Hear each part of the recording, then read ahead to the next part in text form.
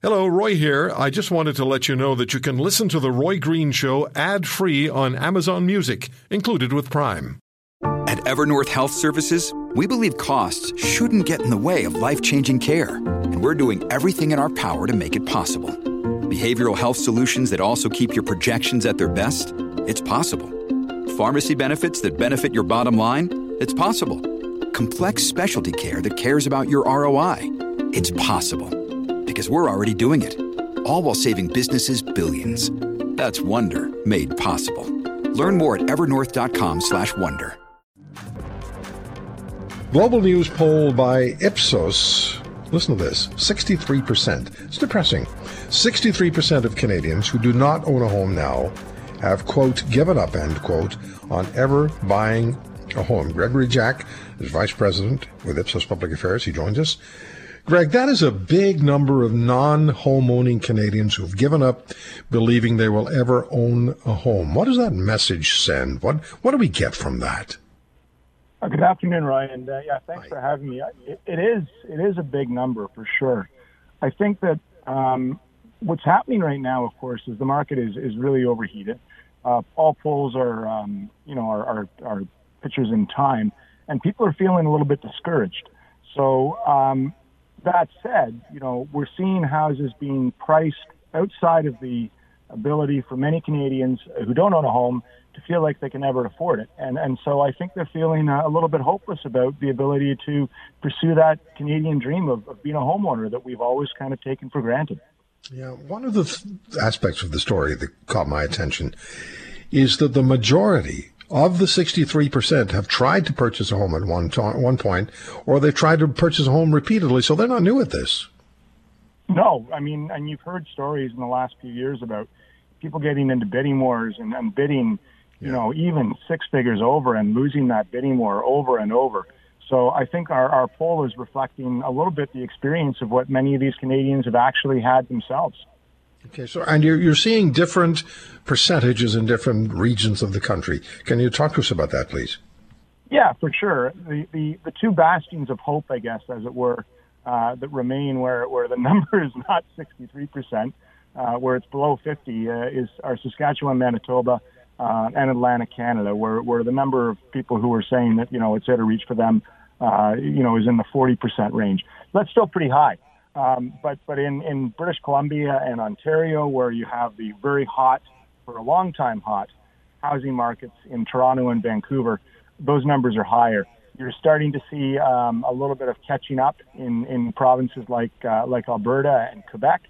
So the areas where Canadians are really feeling discouraged right now are the areas that have been experiencing this phenomenon of a very overheated housing market for quite some time.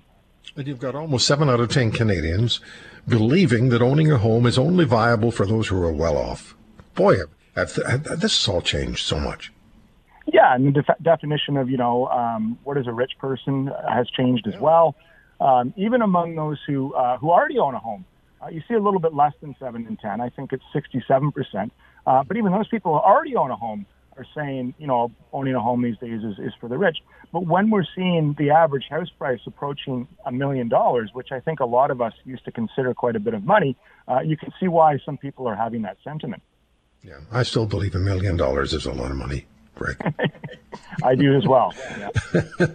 And not loose change yet. So baby boomers, this was interesting. Baby boomers in the 1970s would have needed 5 years to save 20% down payment for a home.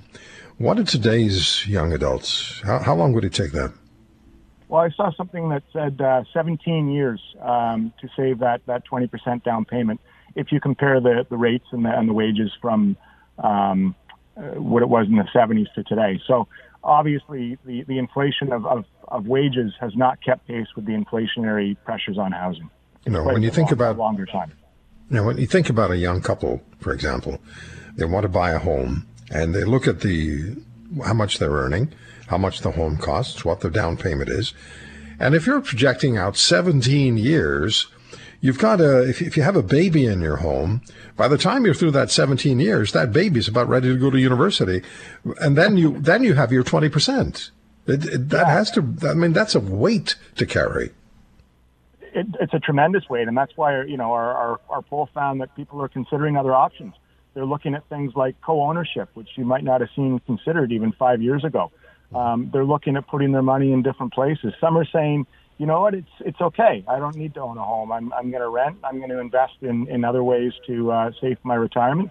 Or, as you pointed out, Roy, I got to save for my kids' education. So I guess I can't save to buy a home at the same time. Yeah, and I found this. It's fascinating, and it's disturbing simultaneously. 49% of 18 to 34-year-old Canadians are more likely to say home ownership is less important now than it was 25 years ago. Boy, does that tell you where we are?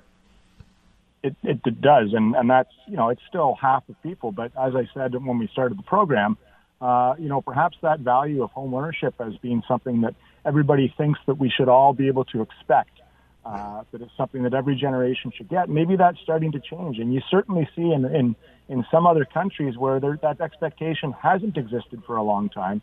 I think there's a lot of people out there who would say that is a sad thing, and that the right to own a home should be something, or maybe not the right, but the expectation that every generation can own a home should be something we can strive for.